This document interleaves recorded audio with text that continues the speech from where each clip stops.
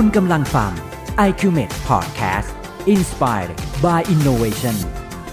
Deep Tech คุยลึกเรื่องเทคโนโลยีกับกัส ภัควัฒน์ นินพงศ์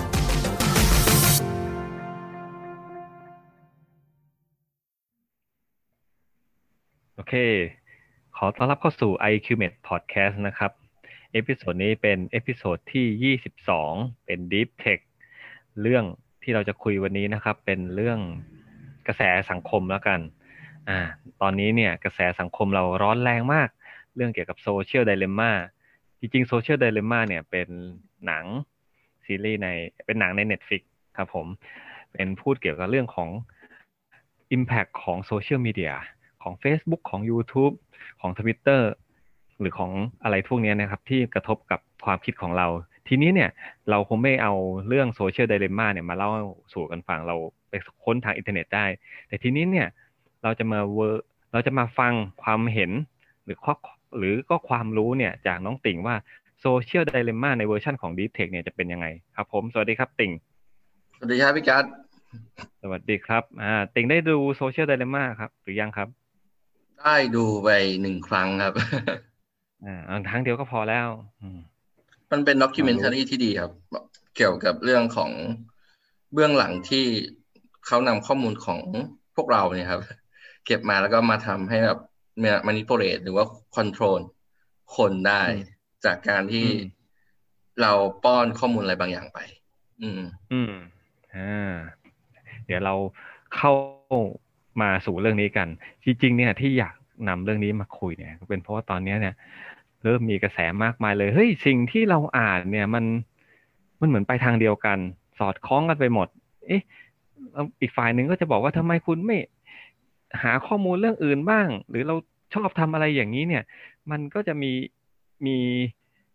ข้อมูลสนับสนุนตลอดเวลาอะไรเงี้ยก็ทำให้เกิดว่าเฮ้ยคุณควรที่จะเรียนรู้อย่างอื่นบ้างอันนี้เนี่ยครับอยากให้ติ่งอธิบายนิดนึงมันเป็นปรากฏการณ์ยังไงครับอะไรพวกนี้เดี๋ยวเดี๋ยวเกริ่นก่อนแล้วกันว่าจริงๆแล้วตอนที่ผมดูโซเชียลไดเลมม่าไปใช่ไหมครับก็เขาก็เกริ่นมาเหมือนกันว่ามันคือดาร์กไซด์ของการใช้โซเชียลมีเดียครับว่าจริงๆแล้วมันเกิดอะไรขึ้นคือจริงๆโซเชียลมีเดียเองมันก็มีทั้งข้อดีทั้งข้อเสียข้อดีคงไม่ต้องพูดกันแล้วเพราะว่ามันเยอะละเพราะว่าการสร้างคอมมูนิตี้ต่างๆการทำธุรกิจใหม่ๆหรือว่าการหารายได้จากตัวโซเชียลมีเดียมันเยอะมากอย่างเงี้ยครับรวมถึงจะเป็นอีคอมเมิร์ซด้วยนะถ้าเป็นแบบนั้นแต่จริงๆแล้วมันมีเรื่องของเบื้องหลังของการใช้โซเชียลมีเดียที่มันเป็นอันตรายเหมือนกันผมยกตัวอย่างอย่างเช่นเรื่องที่รัฐบาลหรือว่าประเทศใดประเทศหนึ่งนำโซเชียลมีเดียไปใช้ในทางที่สามารถที่จะคอนโทรลให้ให้ชุมชนกลุ่มหนึ่งถูกมองว่าเป็นตัวร้ายได้ก็เป็นทฤษฎี conspiracy ครับแนวนั้นเลยครับซึ่งมันมีเกิดขึ้นในหลายๆประเทศที่มันมีปรากฏการณ์แบบนี้เกิดขึ้นมาต้องบอกก่อนว่าแบบตัวดาร์กไซด์พวกเนี้ยครับจุดแรกที่มาเกิดเพราะว่าหนึ่งคือเนื่องจากมันเป็นระบบทุนนิยมนะก็คือโซเชียลมีเดียคือเราส่วนใหญ่คือนักพัฒนาโปรแกรมต่างๆเขามองเห็นถึงเรื่องผลกำไรเป็นหลักการสร้างรายได้ที่เกิดขึ้นฉะนั้นเขาจะไม่ได้คิดถึงขั้นว่าแล้วมันส่งผลยังไงกับพฤติกรรมของคนเขาไม่มีการโปรเทคเลยเนื่องจากเราใช้ Data เยอะมากในการที่จะคำนวณต่างๆนี่ครับพี่กัสรวมถึงแบบมันเกิดขึ้นจริงๆก็คือเรื่องของมันทำให้ประชาธิปไตยในประเทศใดประเทศหนึ่งมันพังทลายลงได้เนื่องจากมันทำให้เกิดการแบ่งแยกเป็น2 ขั้วซึ่งมันกลายเป็นว่า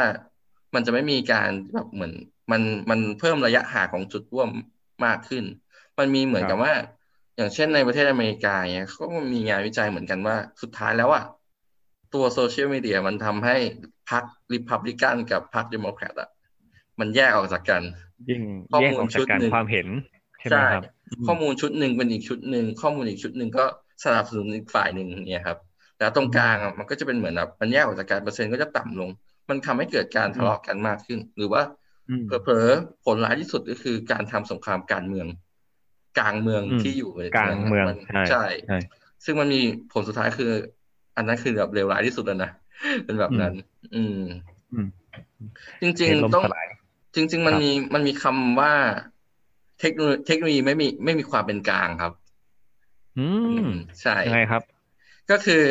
ถึงจะมองว่าเทคโนโลยีมันมีความเรามองจากในฐานะยูเซอร์ใช่ไหมพี่กัดเรามองว่าเทคโนโลยีที่เราส่งมอบคอนเทนต์ให้หรือเ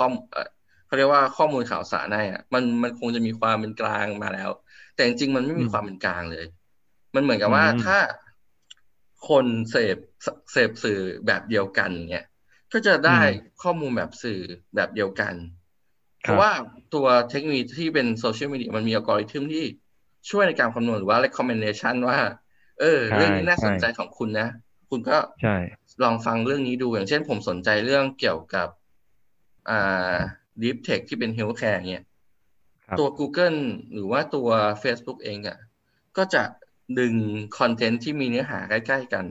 เข้ามาให้เราอ่านมากขึ้นมันกลายเป็นว่าเนี่ยแหละมันทำให้เกิดการมีขั้วของข้อมูลที่เกิดขึ้นนะครับใช่แล้วจริงๆอ่ะมันมองได้3แบบก็คือเรื่องของอันนี้คือคำนิยามคือแบบเทคไม่มีความเป็นกลางใช่ไหมครับสิ่งแรกที่เขาทำก็คือเรื่องของการ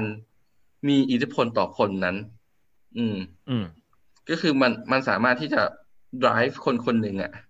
ให้คิดไปทางนั้นได้โดยที่มันมี3องค์ประกอบเป็นเรื่องของจิตวิทยาด้วยรวมถึงเรื่องของความชอบส่วนบุคคลด้วยแล้วก็โซเชียลที่เป็นคอมมูนิตี้ครับเพราะว่าถ้าเราฟังอะไรแบบหนึ่งก็จะได้อีกแบบหนึ่งประมาณนั้นส่วนเรื่องที่2อย่างที่ผมบอกไปก็คือมันทำให้เกิดการแตกแยกมีความเป็นขั้วต่างๆครับ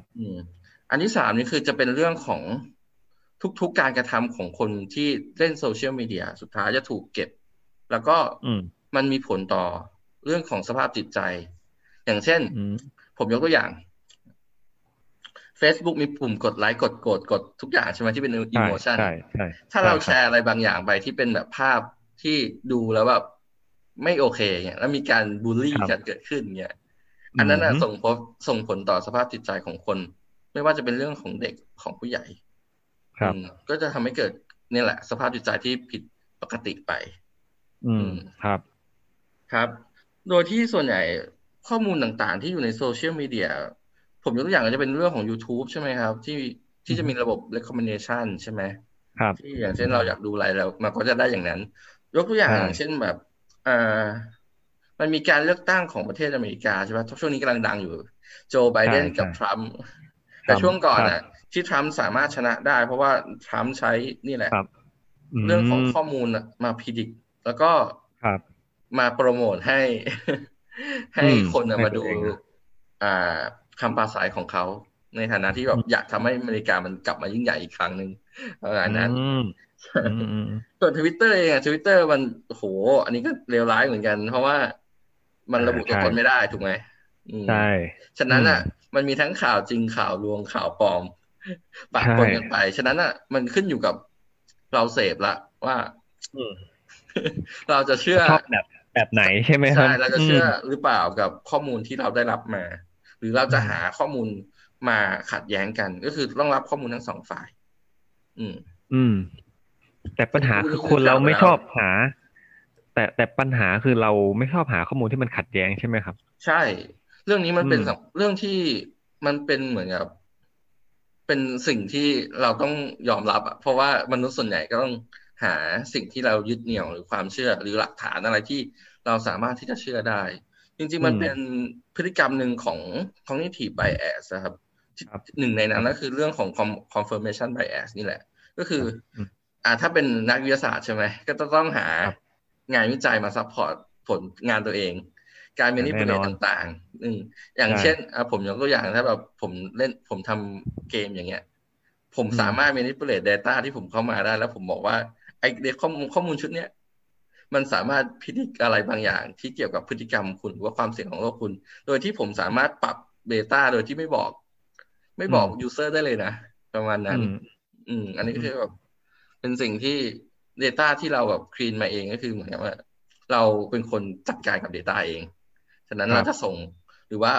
เหมือนกับ manipulate คนหรือ control คนได้มันได้อยู่แล้วใน ในสิ่งที่เขาสนใจอืม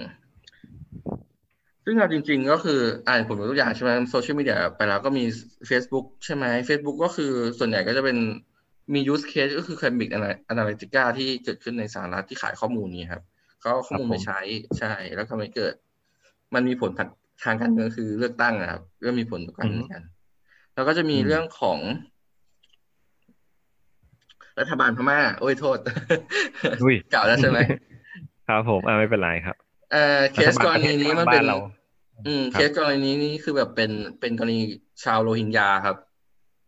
ครับที่ทำให้เกิดขึ้นเพราะว่ารัฐบาลพม่าเขาใช้นี่แหละสื่อที่เป็นโซเชียลมีเดียเนี่ยออกข่าวว่าชนกลุ่มนี้แบบมีความอันตรายประมาณนึงแล้วก็ทำให้เกิดการแบบฆ่าล้างเผ่าพันธุ์ได้อันนี้คือแบบเลวร้ายนะแต่แบบเขาก็เหมือนการขับไล่แหละคือเหมือนกับว่าชาวโรฮิงญาต้องอพยพออกจากพม่าไปประมาณนั้นใช่ครับทีนี้ทำไมคนเรามันจะไม่รู้เหรอว่าสิ่งที่เราอ่านมันถูกหรือไม่ถูกหรือว่าจริงๆเป็นเพราะว่าเราเชื่อมันอย่างนั้นใช่ครับเพราะว่าสิ่งที่เราได้รับมามันมีอิทธิพลต่อความเชื่อของเราเชื่อที่ว่าข้อมูลนั้นมันเป็นเรื่องจริงพี่กัดครับ แล้วเชื่อว่าข้อมูลนั้นน่ะที่เรารับมาแล้วสุดท้ายแล้วคนที่แบบมีชุมชนหรือว่าคนหรือเพื่อน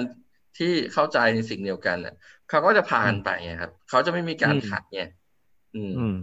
จริงฉะนั้นก็จะเป็นแบบนั้นตามที่แบบที่มนุษย์นั่นแหละครับที่มนุษย์คิดแบบนั้นให้เกิดแบบนั้นสุดท้ายมันมีคำหนึ่งที่แบบดังใช่ไหมครับของมิกัสในภาพยนตร์ของ Social Dilemma ก็คือเรื่องเป็นเกี่ยวกับถ้ายูไม่ซื้อโปรดักต์นั้นก็ยูก็เป็นโปรดักต์ซะเองใช่ใช่ถูกไหมเพราะว่าใช่โซเชียลมีเดียทุกอันเนี่ยครับเขาเก็บข้อมูลโดยที่ไม่มีการลิมิตข้อมูลตอนนี้มันเลยถึงมีเรื่องของกฎหมายข้อมูลเข้ามาปกป้องสิทธิ์ของเราไงว่าเราจะบอกว่า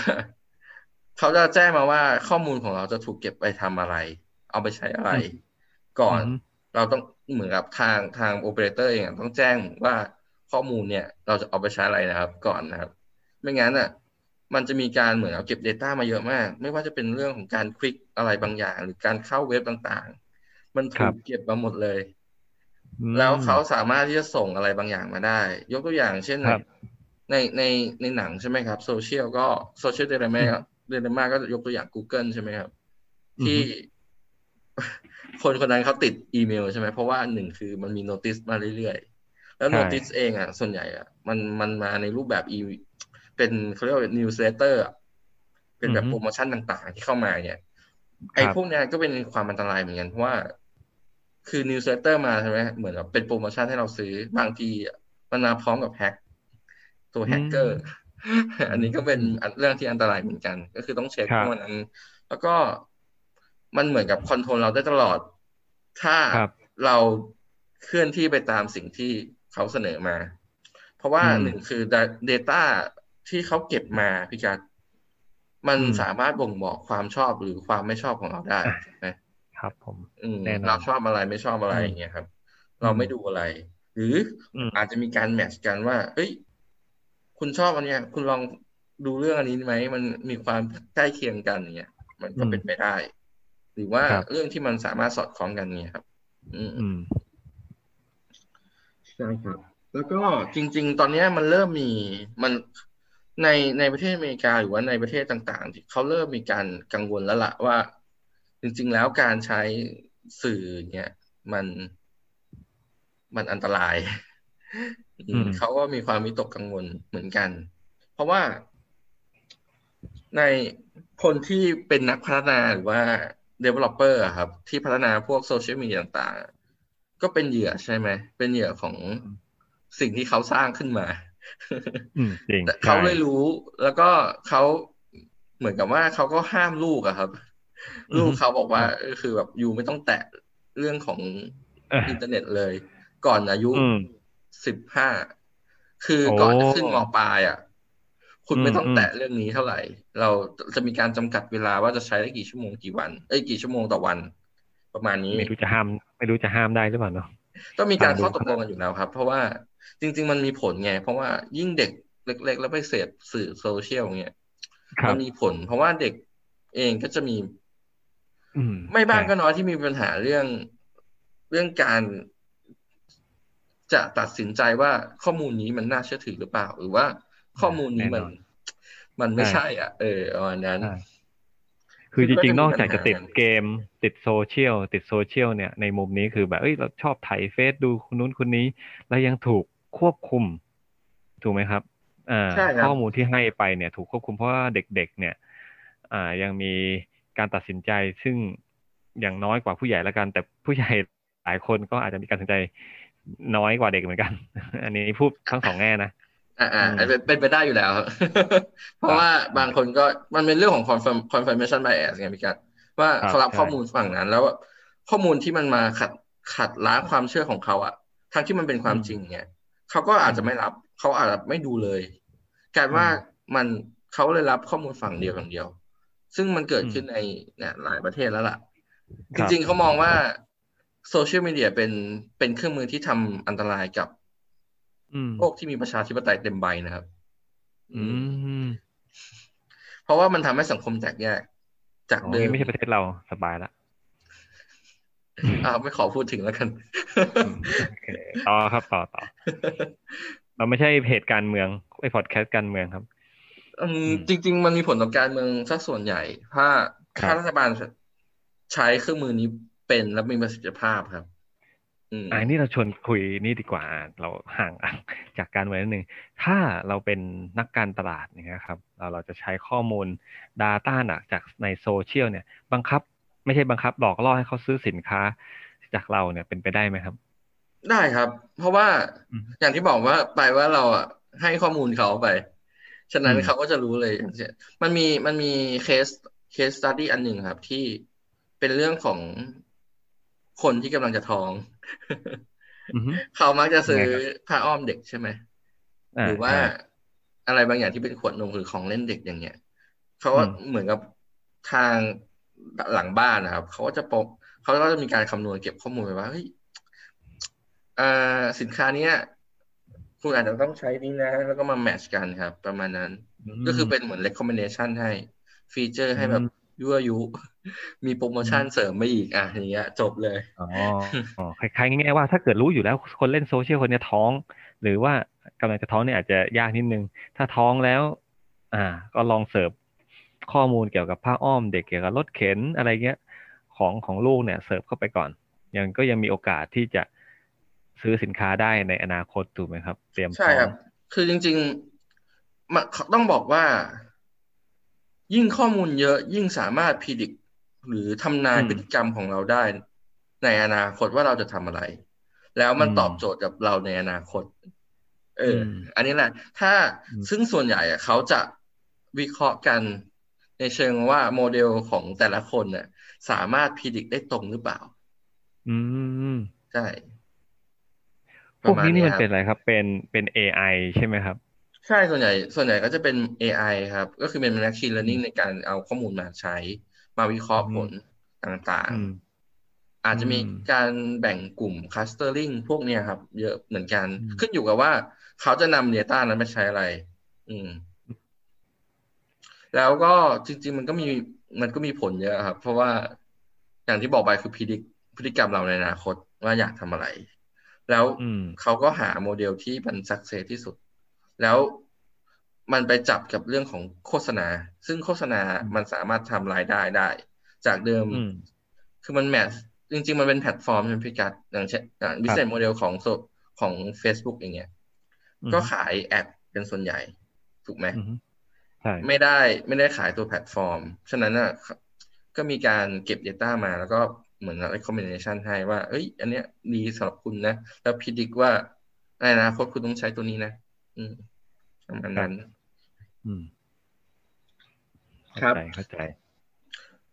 จริงๆมันมีอีกเรื่องหนึ่งด้วยที่แบบมันมีองค์กรในอเมริกาหรือว่าในยุโรปนี่แหละฮะชื่อว่า Human Center Tech เป็นองค์กรที่แบบเหมือนกับให้ ให้นักเทคโนโลยีเนี่ยครับหรือว่านักพัฒนาคิดถึงผลเสียที่เกิดขึ้นต่อการจะพัฒนาตัว AI หรือว่าตัวโซเชียลมีเดียหรือแพลตฟอร์มต่างๆว่าควรจะตระหนักต่อสังคมไม่ใช่จะคิดแค่กำไรอย่างเดียวเขาจะมีหลักเกณฑ์ให้ประมาณ6 หลักเกณฑ์เนี่ยครับที่แบบขอให้นักเทคโนโลยีเนี่ยคิดด้วยในการที่ทำอะไรลงไปอย่างแรกคือโฟกัสที่ value ที่เราจะให้ครับมากกว่ายอดวิวกับ engagement ใช่ก็คือเราต้องส่งคุณค่าอะไรบางอย่างให้ไปไม่ใช่คุณจะเน้นแค่ยอดวิวอย่างเดียวเพราะว่าอย่างเช่นผมยกตัวอย่างผมแบบอยากไปนิโปเลตแบบเอาเฟกนิวเรื่องของโควิด-19 ที่แบบว่ากินตัวนี้แล้วหายไปเนี่ยกินอะไรบางอย่างแล้วหายแล้วส่งไปใน YouTube เนี่ยแล้วก็manipulate แล้วมันก็กระจายไปเรื่อยๆอย่างเงี้ยมันควรจะบอกว่าคุณควรจะโฟกัสอะไรบางอย่างหรือว่าคุณควรจะมีหน่วยงานที่คอยสกรีนอย่างของกอใช่ป่ะครับอย่าง EP ที่แล้วที่เราพูดถึงรีเทลเรื่องของ Shopee e-commerce ซึ่งเขาก็จะมีหน่วยงานกรองโปรดักที่มันปลอมเนี่ยครับอันนี้ก็เป็นหนึ่งในที่แบบเราต้องดูเหมือนกันส่วนเรื่องที่สองจะเป็นเรื่องของเขาเรียกว่าควรจะมีวิธีการสื่อสารกันแบบตัวต่อตัวกันมากขึ้นไม่มองว่าเทคโนโลยีหรือว่าตัวโซเชียลแพลตฟอร์มต่างๆเนี่ยเป็นสิ่งที่สำคัญในการที่จะเป็นช่องทางการสื่อสารเพียงอย่างเดียวเขาอยากให้แบบมีการคุยกันมากขึ้นเพื่อลดช่องว่างที่มันเกิดขึ้นจากการที่ทำให้มันเกิดเป็นขั้วครับครับใช่ครับจริงๆเห็นด้วยข้อ3ก็คือเหมือนกับว่าเขาอยากให้ทุกคนเข้าใจว่าสิ่งที่คุณสร้างมามันก่อให้เกิดอันตรายอะไรบ้างเช่นปัญหาด้านจิตใจหรือว่าอย่างอื่นที่แบบเกิดขึ้นคุณต้องเข้าใจว่าความอันตรายนั้นน่ะมันเกิดขึ้นแล้วคุณจะให้ยูเซอร์รับรู้ถึงมันได้อย่างไรนั่นสิ่งที่เขาแบบกังวลนะครับส่วนข้อ4นี้จะเป็นอย่างที่พี่กัดว่าแหละคือให้ข้อมูลที่สามารถทำให้คนตัดสินใจได้อย่างอิสระแล้วก็ชาญฉลาดที่สุดก็คือรับข้อมูลทั้ง2 ฝ่ายมาแล้วมาประมวลผลว่าเฮ้ยอันนี้เป็นข้อมูลเท็จอันนี้เป็นข้อมูลที่แท้จริงหรือเปล่าแล้วมาดูว่าตัดสินโดยเบสพื้นฐานความเป็นจริงแล้วก็ตัดสินไปอย่างชาญฉลาดในการที่จะตัดสินใจtake decision ตัวนั้นไปประมาณนี้ครับเข้าใจส่วนข้อที่5นี่ก็จะเป็นเรื่องของการเพิ่มความตระหนักรู้ละว่าเรื่องนี้มันทำแม่งนะควรจะมีความเฮ้ยมันไม่ make sense นะกับข้อมูลที่เราได้มาเราต้องไปอ่านเพิ่มเติมอันนี้จะไปแก้ตรง confirmation bias แหละพี่กัดว่าสุดท้ายแล้วเราจะมารับรู้ข้อมูลเพียงด้านเดียวมันไม่ได้เราต้องรับข้อมูลทั้ง2 ฝั่งนั่นแหละสิ่งที่เขาอยากให้ทางโซเชียลมีเดียปรับอัลกอริทึมอย่างเช่นว่าแบบเฮ้ยจากเราดูแค่เรื่องเดียวซ้ำๆกันเนี่ยควรจะมียิงอะไรบางอย่างกลับเข้าไปอย่างเช่นเรื่องของข้อขัดแย้งกันว่าเฮ้ยมันมีข้อมูลตัวนี้อยู่นะนี่ครับส่วนข้อ6นี้เป็นเรื่องของเทคโนโลยีละคือต้องมีความเติบโตได้อย่างมีความรับผิดชอบต่อสังคมครับผมใช่ซึ่งน่าจะเป็นตัวนั้นเนี่ยแล้วก็จริงๆมันเป็นเรื่องของการเพิ่มเรื่องของความโปร่งใสของข้อมูลแหละพี่กัดรวมถึงเราอยากให้ทุกคนเข้าใจว่าการใช้อินเทอร์เน็ตมันเป็นอย่างไรเข้าใจว่าสิ่งที่เขาเห็นน่ะมันคืออะไรมันสามารถออกมาเป็นแบบไหนได้แบบนั้นเลยครับพี่กัดเพื่อให้เขาเป็นการเสริมสร้างความเข้าใจมากขึ้นดีกว่ามีข้อมูลทั้ง2 ด้านให้เขาเลือกใช้โดยที่เราไม่ไบแอสกับการที่ทำให้ก่อเกิดอัลกอริทึมที่ยัดเข้าไปในคนหนึ่งที่มันทำให้เกิดว่าเราสามารถคอนโทรลคนนี้ได้โดยที่คนนั้นไม่รู้ตัวเลยว่าเราถูกคอนโทรลครับประมาณนี้ครับผม อันนี้ถามความเห็นในอนาคตคิดว่าสถานการณ์เรื่องนี้เนี่ยมันจะดีขึ้นหรือมันจะแย่ลงครับผมคิดว่าดีขึ้นครับเพราะว่าตอนนี้มันเริ่มมีกฎหมายมาบ้างแล้วเรื่องของสิ่งที่เขาแนะนำคือเรื่องของโซเชียลมีเดียอย่างเงี้ยควรจะมีการเก็บภาษี อืมเพื่อให้เขาแบบเหมือนกับจำกัดการใช้ข้อมูลลงอืมหรืออืมครับจำกัดการเก็บข้อมูลที่แบบอิสระมากคุณเก็บอืมได้ข้อมูลของเราได้แค่นี้นะจะมีการเก็บภาอืมษีเป็นแบบนั้นรวมถึงอืมอืมเวลาคุณจะครับสมัครอะไรที่เป็นโซเชียลแพลตฟอร์มเนี่ยพี่การครับจะมีการเก็บตังค์อ่ะใช่เหมือนแล้วไม่ฟรีอีกละไม่มีฟรีเมียมละ อืมอืม จะเหมือนเก็บตังค์ไปเลยเป็น subscription ฟรีถ้าคุณอยากใช้ฟีเจอร์นี้คุณก็จ่ายตังค์เสียเงินอืมครับประมาณอืมนั้นครับอืมแล้วมันจะมีการเปลี่ยนแปลงอีกเยอะพี่ผมคิดว่าอย่างนั้นนะเพราะว่าอืมอืมจริงๆต้องให้ข้อมูลทั้งสองด้านต้องคุยว่ากับทาครับงผู้ให้บริการแหละว่าแบบ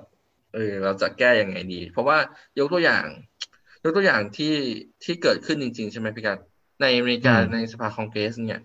เขาเรียกบิ๊กโฟร์ด้านเทคอะไปคุยใช่ไหมครับใช่ใช่ใช่นั่นแหละนั่นคือการเริ่มร่างกฎหมายแล้วว่าเราจะ protect privacy data ยังไงบ้าง ครับผมแล้วจะเหมือนกับแก้ข้อมูลยังไงบ้างจริงๆอือ่ะมมันเป็นเรื่องของมนุษย์ล้วนๆเลยพี่กัดเรื่องนี้อือฮึครับคือมาร์คซักเคอร์เบิร์กเองเขาก็บอกว่าวิธีแก้ปัญหาคือหา AI มาดีเทคว่าอันนี้เป็นเฟกนิว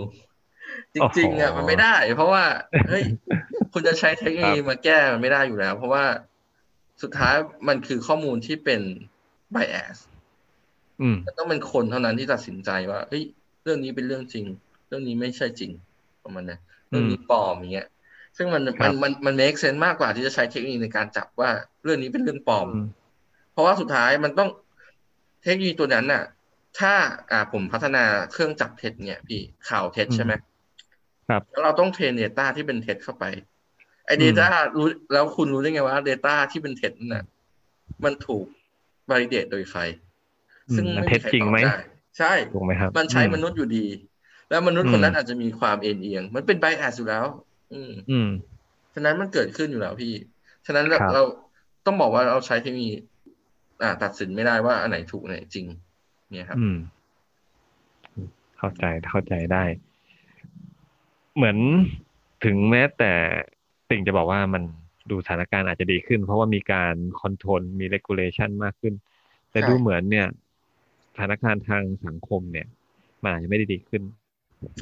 อืเหมือนกับมคนยิ่งใช้เนี่ยความเห็นเดี๋ยวนี้มันโอเพนมากขึ้นเนี่ย